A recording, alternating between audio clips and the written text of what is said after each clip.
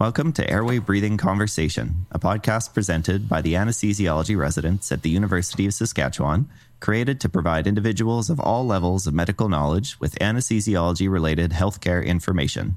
This episode is part of our Abridged Ground Round series, in which highly knowledgeable and sought-after guest speakers present on a multitude of fascinating topics relevant to anesthesia. In this episode, Dr. Sarah Larmour, one of our own third-year anesthesiology residents, will be giving a very informative talk on monitoring and antagonism of neuromuscular blockade in the operating room. Now, whether you are an anesthesiologist, resident, medical student, or member of the general public, come listen in as we demystify the incredible specialty that is anesthesiology, one episode at a time.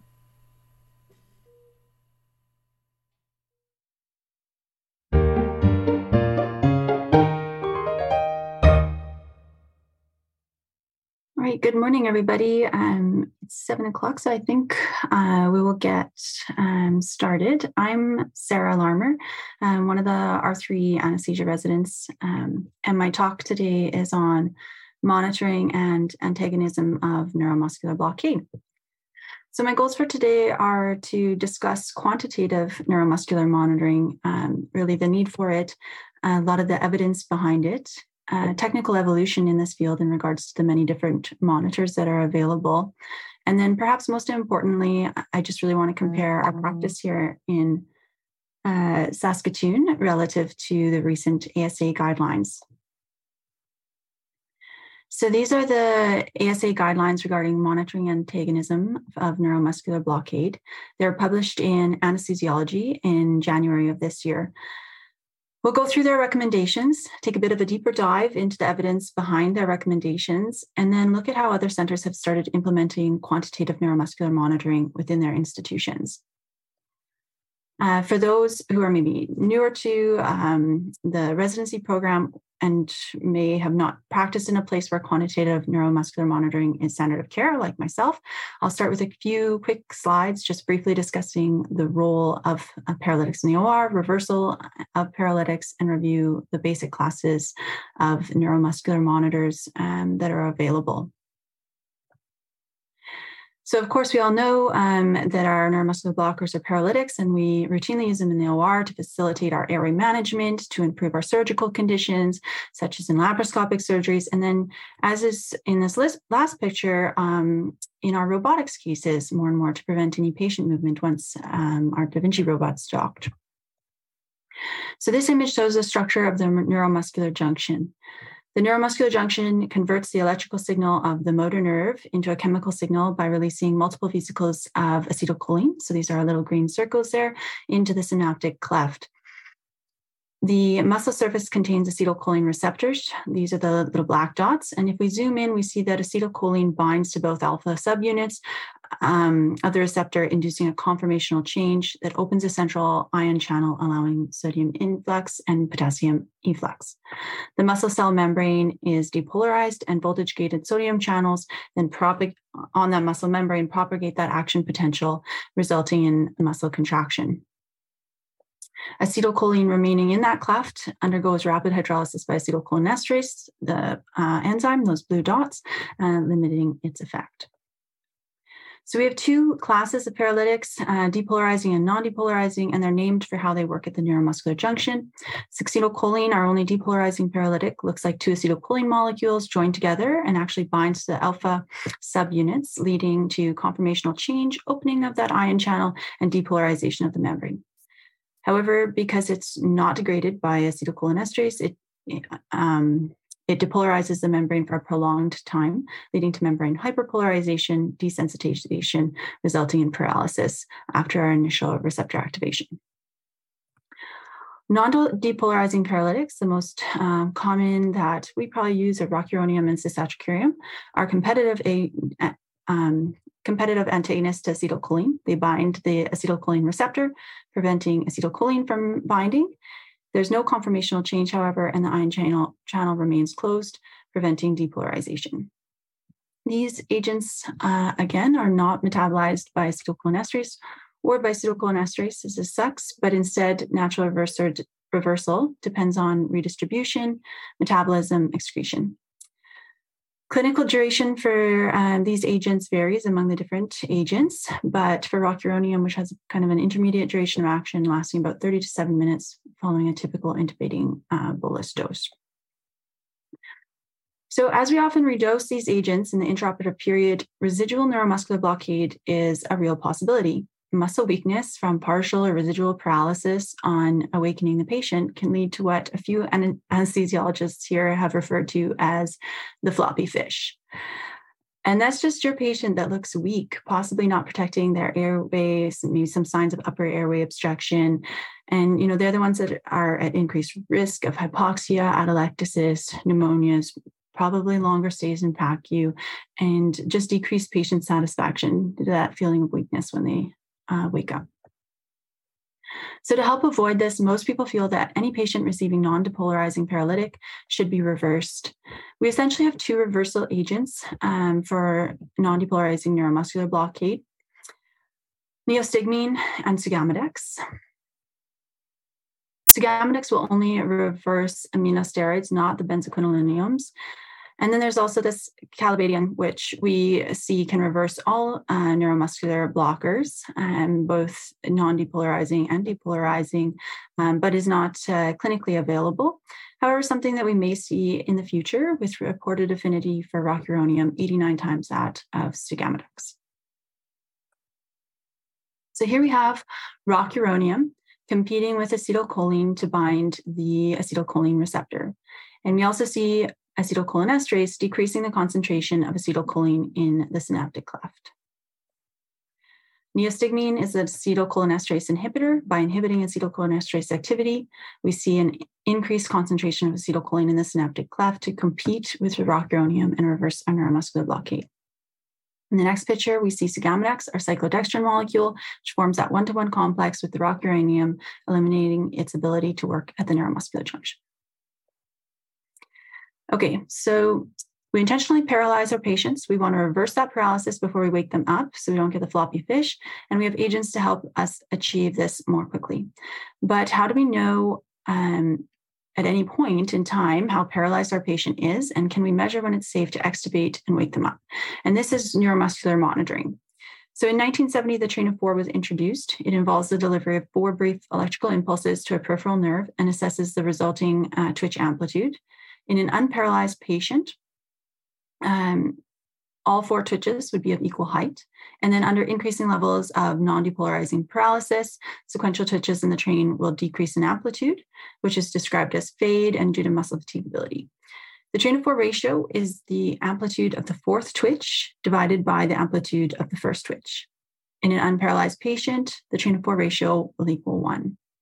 With increasing paralysis, the train of 4 ratio decreases until the disappearance of the 4th twitch. And at that point, we can only describe the train of 4 count as 3 of 4 twitches, 2 of 4 twitches, etc.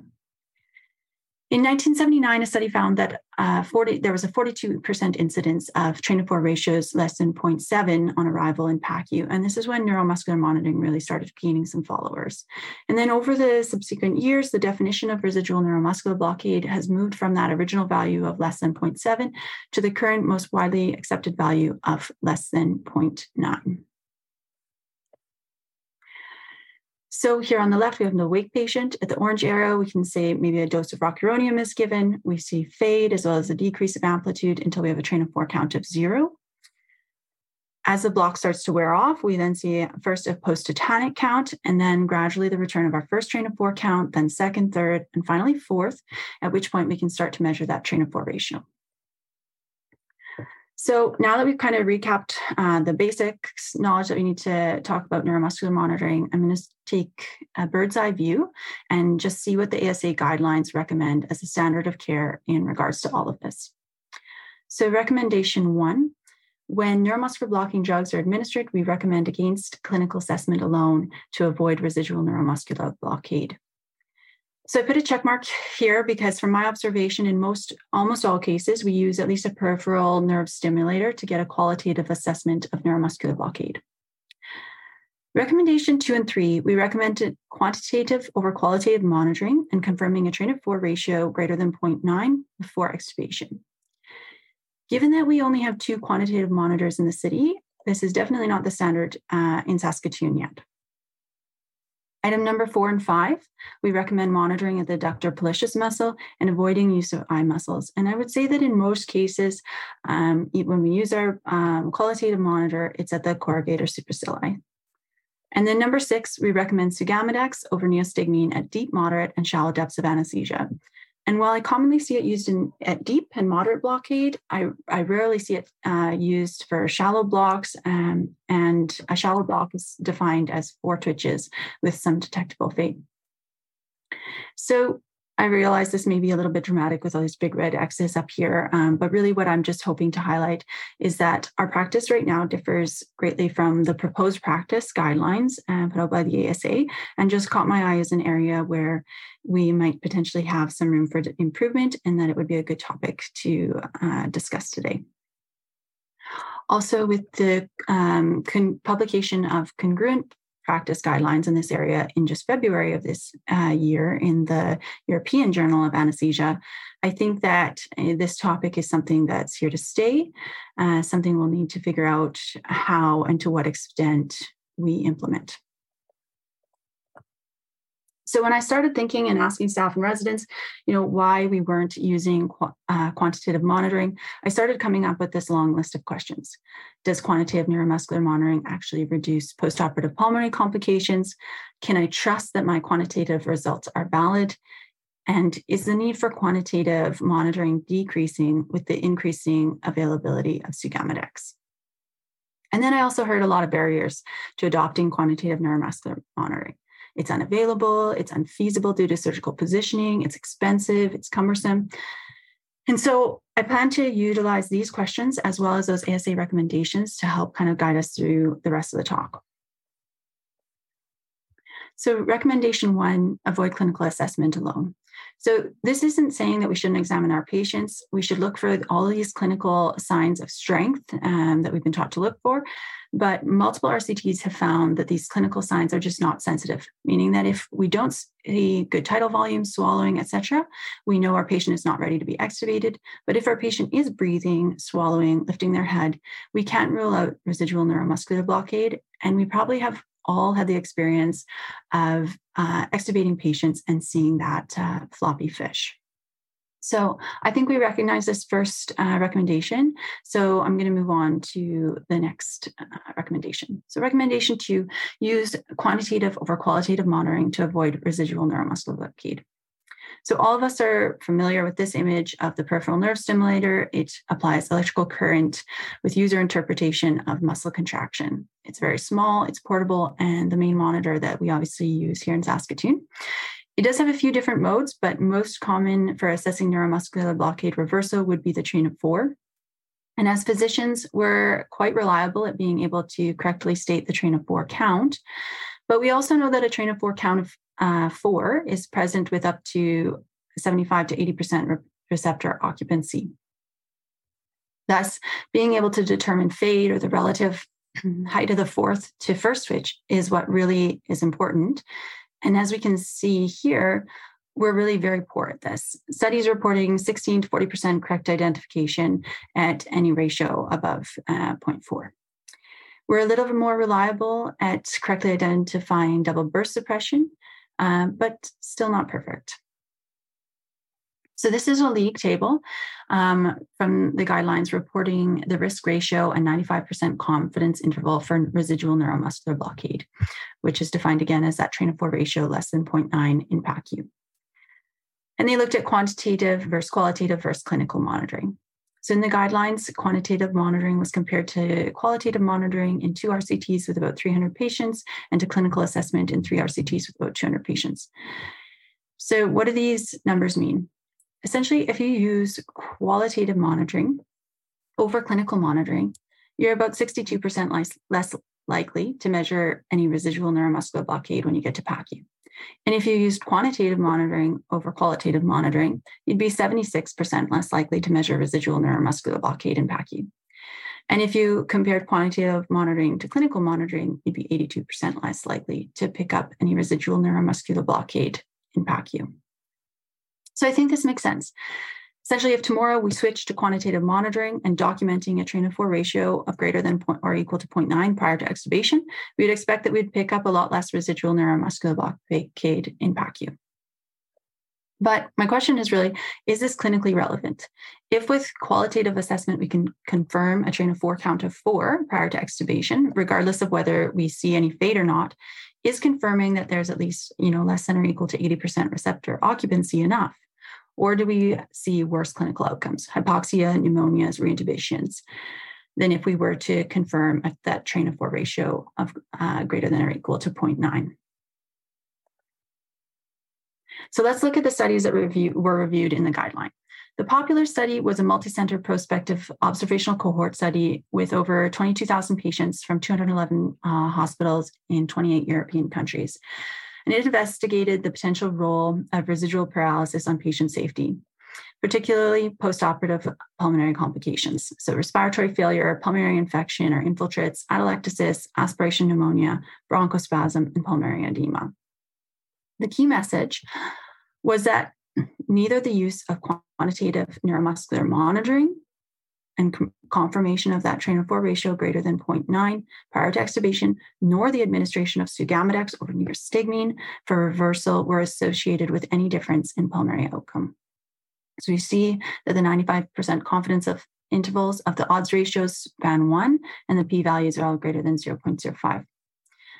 However, 8 months later, a post-hoc analysis of the popular data was published by the same group of researchers using the same data set and published in the BJA. And it showed that the incidence of postoperative pulmonary complications was reduced if extubation occurred when the train of 4 ratio was increased from 0.9 to 0.95. So based on this analysis, they recommended that a train of 4 ratio of 0.95 actually be documented before extubation.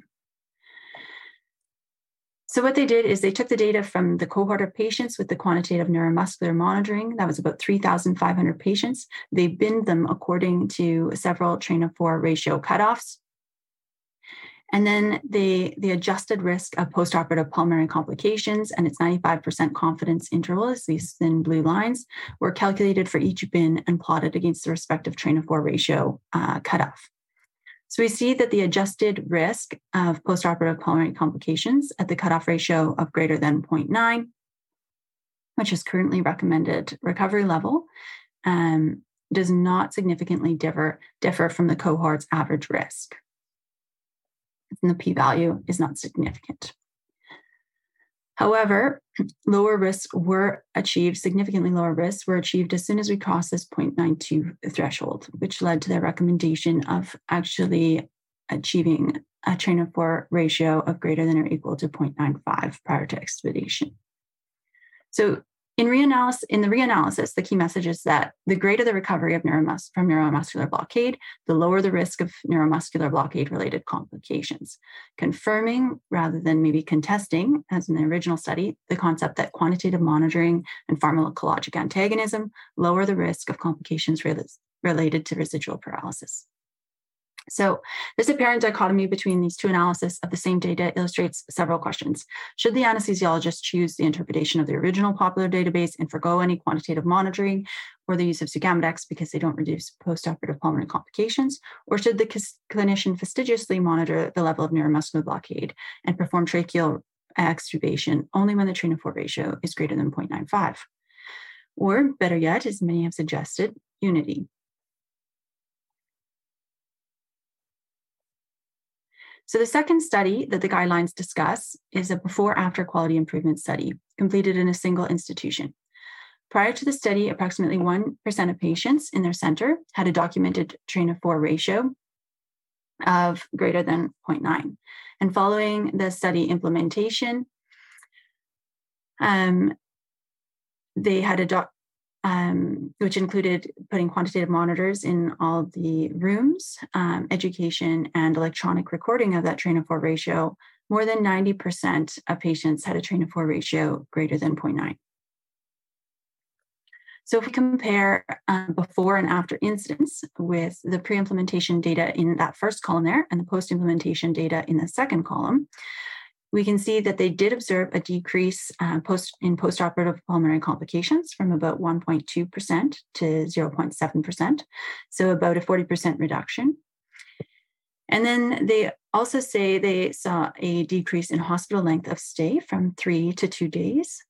And then they also report a very minimally but statistically significant decrease in PACU length of stay post-implementation. So, this decrease in time in PACU could be due to improvements in discharge efficiency over that study time period, but they did also look at the difference in discharge times for people who received LMAs or did not receive neuromuscular blockades, and they didn't see that difference between those time points. And it could also be explained by the increased use of sugammadex that they saw over this time period. Although we see that when they broke the patients into subcategories based on which reversal agent they used, again, that there was no significant difference in their time to discharge from PACU. So none of these changes are huge, but again, some are statistically significant, and all the changes occur in a positive direction post-implementation. So in addition to the 2 studies that looked at that composite outcome of pulmonary complications, the guidelines also looked at some additional smaller studies. So they looked at 3 randomized controlled trials with about 420 patients that looked at the incidence of hypoxia. 2 of the 3 studies showed a higher incidence of hypoxia in the qualitatively monitored group, while the 3rd study had no events. And then they looked at cohort study that looked at the incidence of pneumonia. This study had 160 patients and had 2 cases of pneumonia, both in patients assessed qualitatively and none in those monitored quantitatively. And then we saw 2 RCTs in 1 prospective cohort study that looked at the incidence of reintubation. However, with just 400 patients in these studies combined, there were actually no reintubation events. So we get an appreciation of how this is a little bit difficult to study because a lot of these outcomes occur fairly infrequently. So this is a summary table from the guidelines.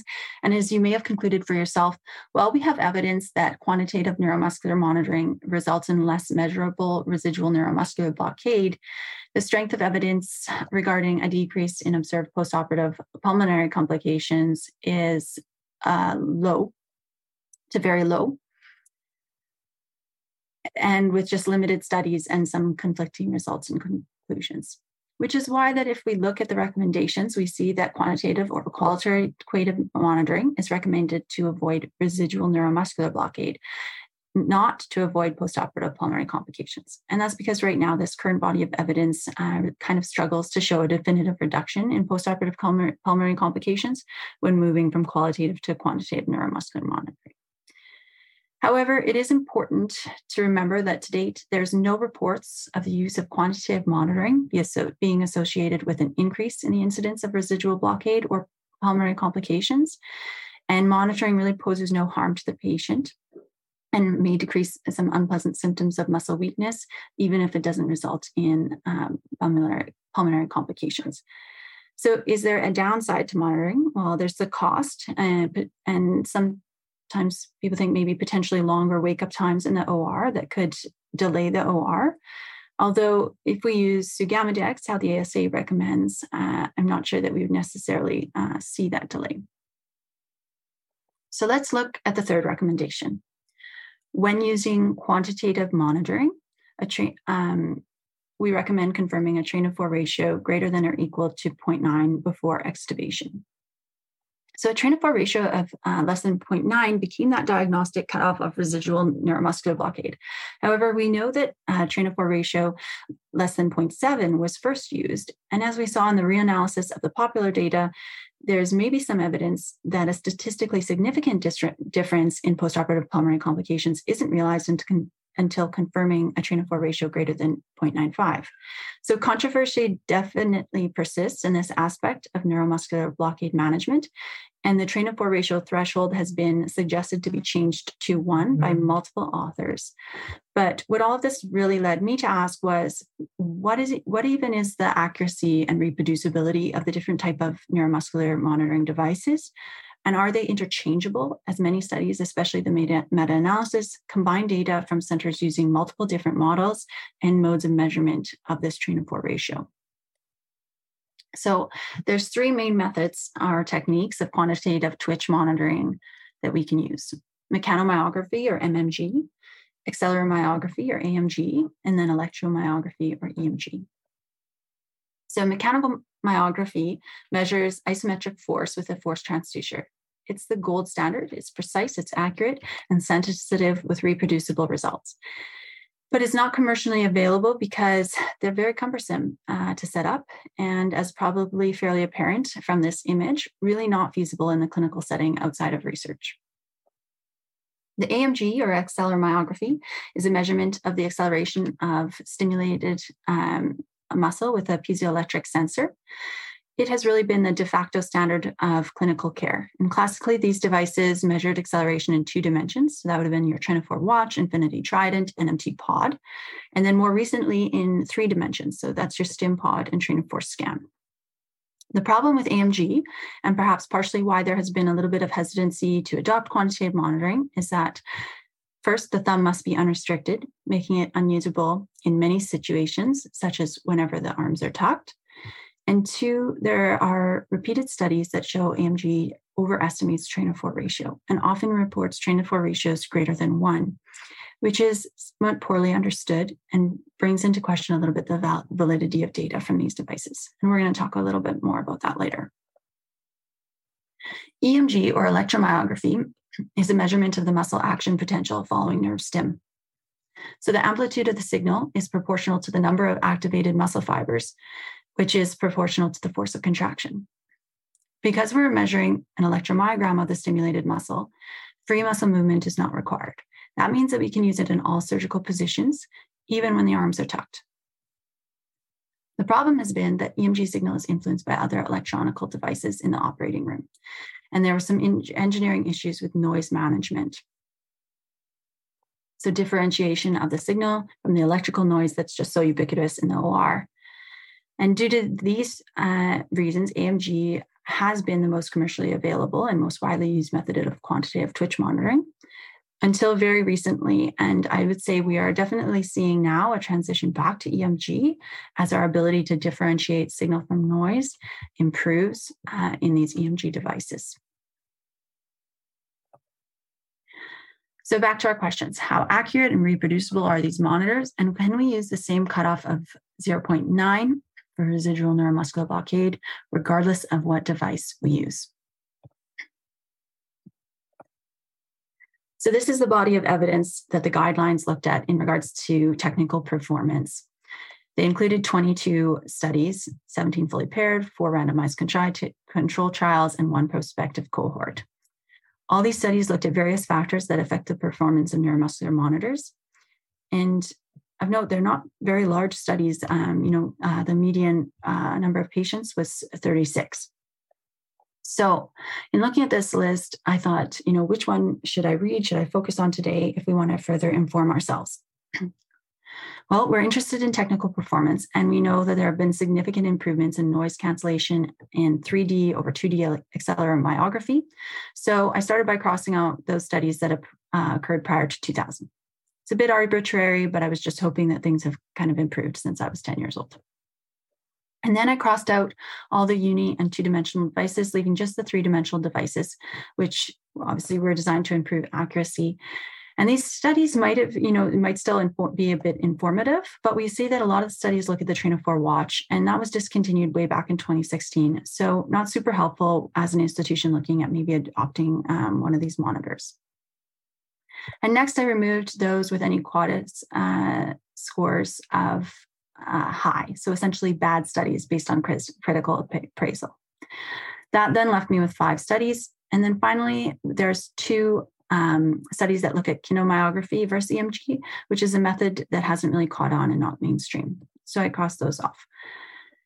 And that left us with 3 studies, all completed in the last 3 years. The study by Honing et al. At the bottom there compares 2 different EMG devices. The study by Renew compares the AMG 3:4 scan to the EMG tetragraph, and the study by Battle compares AMG stim pod and EMG twitch view to each other, and also to the gold standard MMG.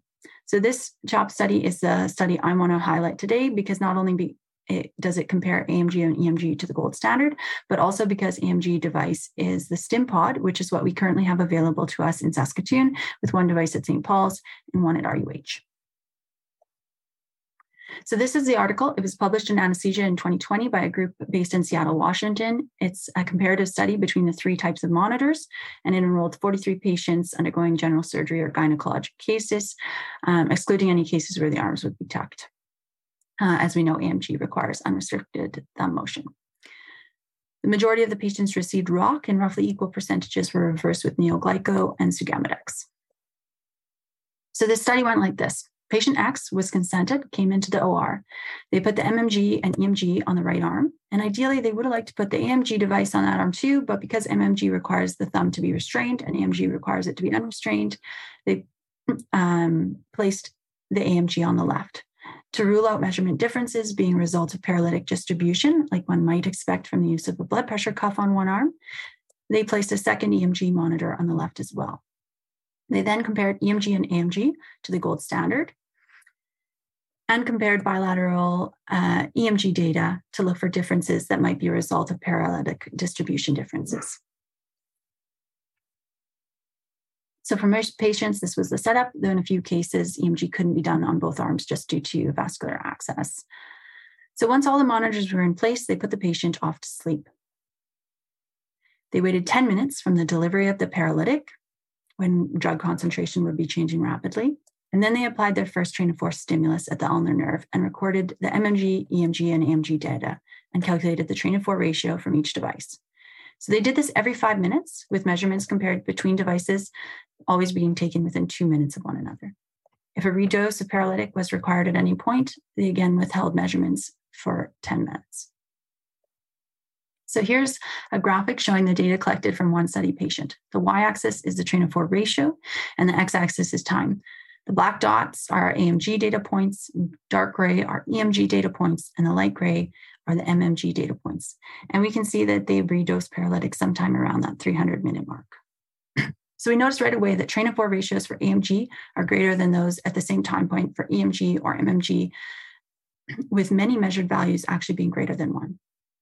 EMG ratios also appear greater than MMG ratios, although as that train of force ratio approaches 1, the values begin to look very similar. And in total, these are the number of patients in which they compared the given modalities with the number of data pairs they collected. We can see that the number of data pairs for EMG are versus MMG and versus AMG are much higher. And that's just because, remember, they had those EMG devices on each arm. And once they ruled out any appreciable difference between the bilateral EMG data, they then compared data to each EMG device. So we're going to look at some Bland and Altman plots. And just as a reminder, these are a great way to assess agreement between two quantitative methods of measurement. They plot the difference of the two paired measurements, A minus B on the y-axis, and the mean of the two measurements on the x-axis. When looking at data, we're interested in a couple of things. Number one is bias. So how big the average discrepancy is between the methods, or the deviation of the mean of the differences from 0. So with sufficient data, the average of those differences should approach 0 if the variability is just due to measurement error. 2, the range of agreement within which 95% of the differences are included. We then must decide if this range of agreement is clinically acceptable or not. And this is defined as that shaded area and is plus or minus 2 standard deviations from the mean of the differences. And it's analogous to a 95% confidence interval. So here's our data. Let's look at the plot on the left that compares MMG and EMG train of force ratios. The y-axis is the difference between the measured train of force ratio as a percentage with MMG and EMG. And then the x-axis is the average of the measured train of force ratios, again, as a percentage for both methods. Our calculated bias is 4.7, shown by that dotted line, meaning that on average, EMG measures a train of force ratio 7% less than MMG. The range of agreement is shown by the shaded area and is approximately plus or minus 30 from the bias. So results measured by EMG may be expected to be 25% greater or 35% lower than MMG. That didn't sound very good to me, so I went looking for a proposed clinically acceptable level of agreement. agreement in quantitative twitch monitoring literature.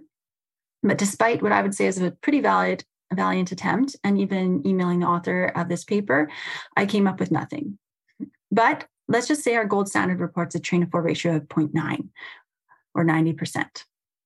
Based on this data, our predicted EMG measurement would be 4.7% less or 85%, but could be anywhere from 55 to 115. So to me, the bias seems clinically acceptable and in the right direction in that it's more conservative or safe with on average a lower estimated train of 4 ratio than the MMG. However, the range of agreement seems really large. And based on just one measurement, I'm not sure I could fully trust my reported train of 4 ratio. So now let's look at the plot on the right. That compares MMG and AMG train of 4 ratios. Our calculated bias is 9.8, shown by the dotted line. But note here that the authors have plotted AMG minus MMG on the y-axis, subtracting the gold standard measurement from the index test compared to the gold standard minus the index test on the plot on the left. So this means that on average, AMG measures a train of 4 ratio 9.8% higher than MMG. The range of agreement is shown by that shaded area and is approximately plus or minus 40% from the bias. So results measured with AMG may be 51% greater or 32% lower than MMG. Again, for an MMG train of 4 ratio of 90%, our predicted AMG measure would be 9.8% more or 100%, but could be anywhere from 60 to 140. So for AMG, the bias is greater and also in a less conservative direction in terms of that on average, the reported value will be 10% greater than MMG and therefore puts patients at risk of being extubated despite inadequate recovery from neuromuscular blockade. The range of agreement is also greater than EMG. Finally, and this was not commented on by the authors, but to me, just eyeballing a regression line here, there appears to be some element of proportional bias in the AMG measurements, with AMG more likely to report higher train of 4 ratios at higher average values. And to me, this says that AMG is a little less sensitive methodology to rule out residual paralysis, as we know that a measured AMG train of 4 ratio of 90 is likely more like 80 with MMG and could be as low as 40. And recall that that train of 4 ratio of 40 is actually the point at which train of 4 fade becomes detectable by the physician eye with a qualitative monitor. Okay, so here's the blinded enrollment plots comparing AMG and EMG data on the left and EMG from the left and right arms on the right. I'm not going to spend as much time on these because I don't think this is informatory, but based on this data, these authors did decide to include data points in the EMG versus MMG and AMG versus MMG plots that were not obtained from the same arm, because they thought the difference between the right and left arm were that the values were fairly close together. So let's just summarize the results. Here's a table which shows the bias and range of agreement determined by the Bland and Altman plots. We can see that there was little bias between the EMG readings between the arms, ruling out the blood pressure cuff as that potential confounder. And then we see that EMG has a smaller bias and in a more conservative direction than AMG, but that in all cases, the range of agreement is clinically quite large.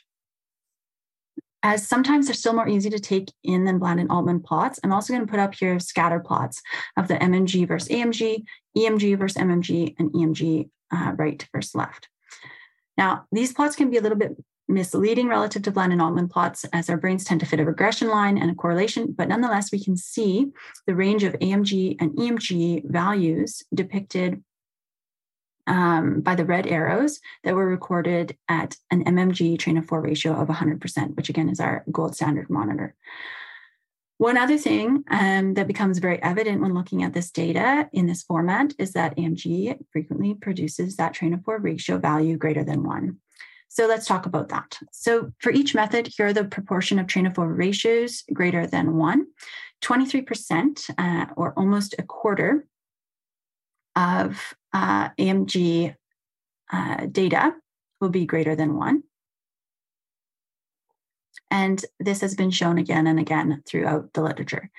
So because we know that following a non-depolarizing neuromuscular blocker, repetitive stimulation causes muscle fatigue, and that leads to this characteristic fade or decrease in twitch amplitude with repeat stimuli, and that without neuromuscular blockade or after complete recovery, we should see 4 twitches of equal amplitude. This result is perplexing. And while it has been proposed that a train of 4 ratio greater than 1 with AMG may be due to the thumb not returning to its starting position after each train of 4 stimulus, it is pretty poorly understood.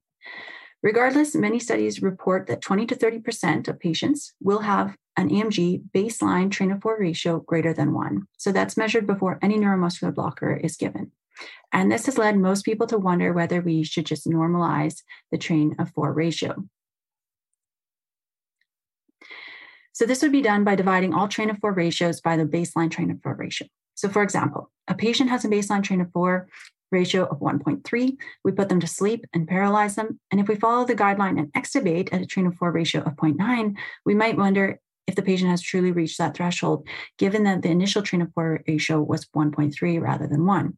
So perhaps we should wait for a measured train of 4 ratio of 1.2 prior to extubation, which would be 90% of their initial train of 4 ratio.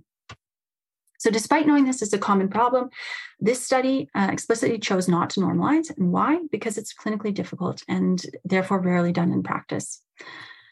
So due to the many logistical issues of obtaining baseline train of 4 ratios that have to be measured after the patient is unaware, but before we give the paralytic, some people have recommended that we simply just increase our extubation threshold for AMG from 0.9 to 1. What do the ASA guidelines say about it? They do say to exercise caution, but they don't recommend normalization or a higher train of 4 ratio if using AMG.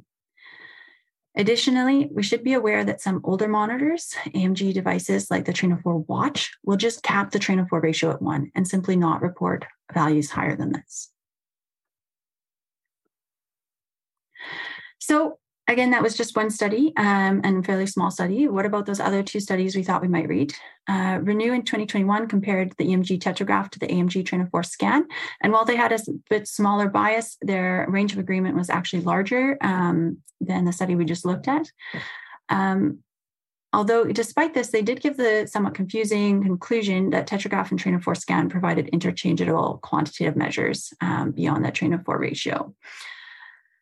And Honing compared the 2 EMG devices and found a considerable bias, but small 95% confidence interval. And also, as with many things in our job, found that the difference in variability in data was increased in obese individuals. So in my opinion, the availability of data in this area is still pretty limited. I think it might be helpful for more discussion in future guidelines around what device modality is specifically being looked at, the question of normalization with especially AMG data, and what a clinically acceptable level of agreement or range of agreement between measurement devices would be. But we'll move on. So the guidelines also spend a lot of time considering where we should conduct measurements. They recommend the adductor pollicis and specifically recommend against any eye muscles. So this is a table from Brash, which I'm sure you're familiar with, shows the recovery in twitch height over time of different muscles. We see the adductor pollicis recovers slowest, making it the most conservative point of measurement, while when considering extubation, whereas the corrugator supercilii in that green line there, which is what we most often use, recovers much faster, as does the orbicularis oculi. So table 4 here is from the ASA guidelines and summarizes data from multiple RCTs comparing the adductor pollicis train of 4 ratio to that measured at many other index muscles. And consequently, they found longer times to train of 4 ratio greater than 0.9 at the adductor pollicis relative to the other muscles, and therefore recommend always measuring at the adductor pollicis.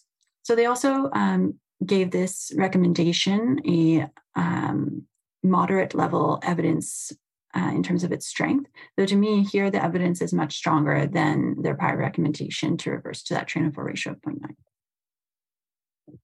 So let's move on to the next question. Is the need for quantitative neuromuscular monitoring decreasing with the increasing availability of sugammadex? This is something I heard a lot, and a question I was interested in, especially when I saw that the ASA guidelines recommended not only quantitative monitoring for every patient receiving paralytic, but also recommended a much more liberal use of sugammadex than I've seen used here.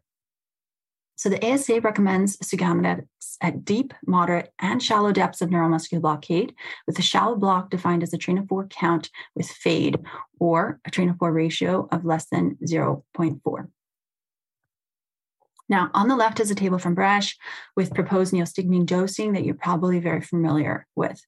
So as for these recommendations, we would never give neostigmine at the deeper levels of blockade, just sugammadex. only considering it once train of 4 ratio was greater than 0.4. This is because the degree of spontaneous recovery at the time of antagonism is known to be a major determinant of successful and timely antagonism with neostigmine. So according to the data analyzed in the guidelines, waiting until a train of 4 ratio of 0.4 led to a train of 4 ratio greater than or equal to 0.9 within 10 minutes of neostigmine in all patients. While the evidence synthesis did not address the dosages of the antagonistic drugs, we do know that the FDA-approved dosages for minimal blockade would be 20 to 30 mics per kilo. I might also just point out, in case not everyone realizes this, that if neostigmine is given at a train of 4 count less than 2, it can actually potentiate the different duration of the block. So you should always confirm spontaneous recovery to at least a train of 4 count of 2 prior to reversal with neostigmine. So the guidelines also examined the risks of and side effects of sugammadex versus neostigmine. They did find sugammadex to have a higher incidence of anaphylaxis at 1.40 to 10,000 versus 0.30 to 10,000 for neostigmine.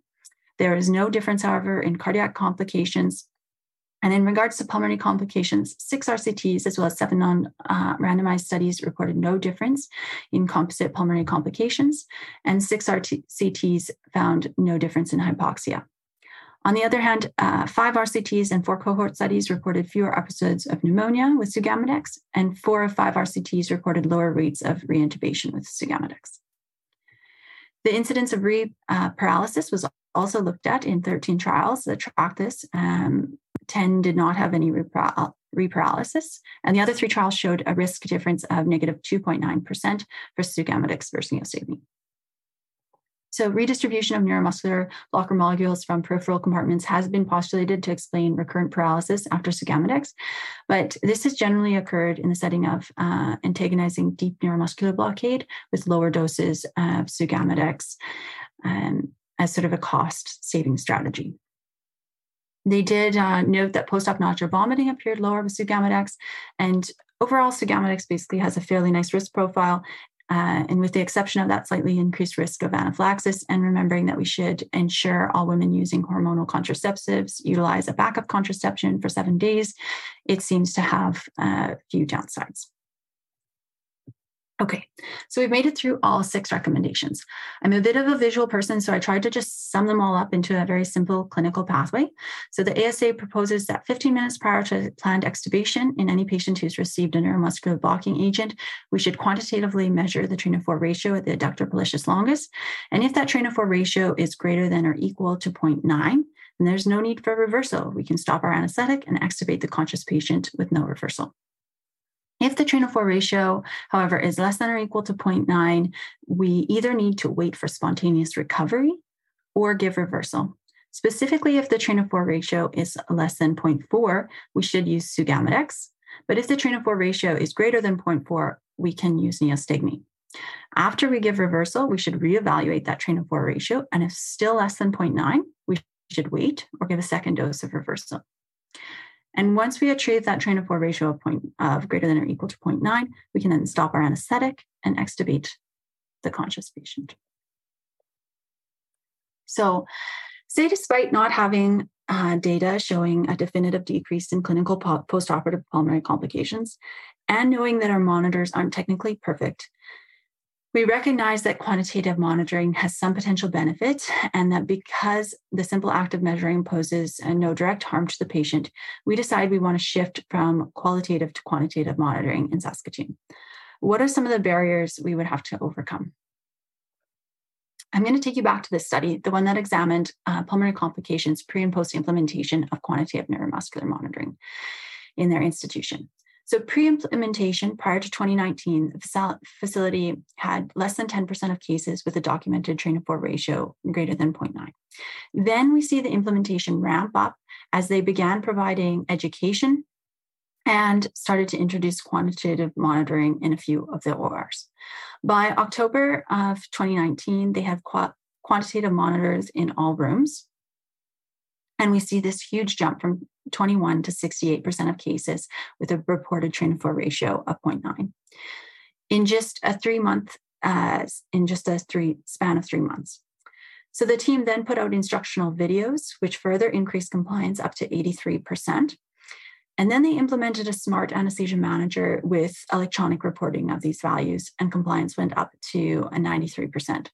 So essentially, in 2 years, they took their institution from 10% to 93% of patients having a documented train of 4 ratio of greater than or equal to 0.9. So to me, this study illustrates a few things. One, availability is a huge barrier, and it takes an institutional commitment and investment to initiate this change. 2, ongoing education specific to the monitors of choice is going to help with adoption and proper use. And 3rd, while electronic reporting was relatively late in the implementation, so it led to a smaller increase, I suspect it would be one of the most helpful things in sustaining this change in the longer term. And lastly, this has been done before. We're definitely not the only center that has low rates of quantitative monitoring right now, but it seems to me that this is becoming a standard of care. And the good thing is that we have many models to learn from in regards to implementation, even if we chose to implement it in smaller steps. So example, just in the robotics rooms where knowing paralysis depth is very important, or in thoracic rooms where our pretest probability of respiratory complications is very high. So what might we expect to see if we implemented quantitative neuromuscular monitoring? Associated findings in this study were a fairly significant change in the use of sugammadex and neostigmine. So initially, about 5% of patients were reversed with sugammadex, which increased to over 70%. And they, of course, had a reciprocal decline in the use of neostigmine from over 90% of cases to just 20% of cases. And then they also did see a little slight bump in the number of patients that received no reversal at all. So what about money? How much do these monitors and sensors cost? So the 2 devices we have here in Saskatoon are both StimPod and MS450X models. So maybe we go to a different monitor, but because this is what we have here, I thought I'd put up some representative numbers just to be, what might be a little interesting. So the actual monitor costs about $2,300 each. The AMG electrode is inexpensive and reusable, and for the stimulation, you just use ECG electrodes. But if we want to do EMG, which we need in those cases where the arms are tucked, well, the StimPod NMS450X actually is a dual system with both AMG and EMG capabilities, which we just have never had the EMG electrodes or cables here. So the EMG electrodes are one-time use and cost about $30 a piece. And the nice thing is that because you can use the same monitor for both AMG and EMG, you can take advantage of the cost savings of AMG for many cases and then use EMG only in robotics cases or other cases where the arms would be tucked. An EMG cable that's compatible with our Philips monitors so that you can have your quantitative results displayed up there on the anesthetic screen on that right side is about $580. And what about sugammadex? So if we were to adopt quantitative monitoring, we might expect that we follow a similar trend to the last implementation article I reviewed, and we might see a significant uptick in our sugammadex use. So here's the cost of some of our medications in Saskatoon. Our 2 ml vial of sugammadex is about $95, while 10 mils of neostigmine is $4.50. So at 20 times the cost per vial, and assuming we maybe reverse 3 patients per vial of neostigmine, we could reverse 60 patients with sugammadex for the cost of 1 vial, or we could reverse 60 patients with neostigmine for the cost of 1 vial of sugammadex. But is sugammadex going to stay this price? So the last patent pertaining to sugammadex in Canada actually expired in November of 2020. And we have yet to see an approved generic, but there are currently 7 generics under review in Canada right now. The last patent in the US will expire in 2026. So inevitably, as generics are approved, price competition is going to drive this price down. And I think sugammadex will definitely become the most common reversal agent. So just to summarize things, today we reviewed the ASA recommendations regarding quantitative neuromuscular monitoring and antagonism. We discussed the 2 most common modes of quantitative neuromuscular monitoring, AMG and EMG. Everyone knows we have a couple of StimPod devices in Saskatoon that have AMG and EMG capability. We currently don't stock EMG electrode arrays, but I have actually convinced St. Paul's to order me a box of 10 arrays and the EMG cables. So they will be arriving very soon. And if you want to experiment with EMG in the robotics room, definitely I encourage you to do so. And finally, we talked about some of the barriers to implementing change like this and looked at what changes we might expect to see if we did move to quantitative monitoring.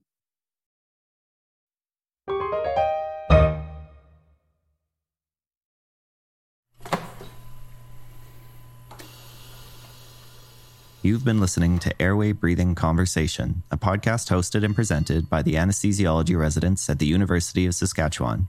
Please note that while this podcast is run by healthcare professionals, it is intended for educational and entertainment purposes only. We are very thankful to our guests for taking the time to share their wisdom with us this episode, and a very special thanks to you, our listeners, for tuning in. Don't forget to follow us and our associated USask Anesthesia accounts on social media. You can find all our social media links on our Linktree page at linktr.ee/abc_podcast. You can also find the department's social media links on their Linktree page at linktr.ee/usask_anesthesia. We'll see you next episode, but until then, stay calm, take a breath, and always remember your ABCs.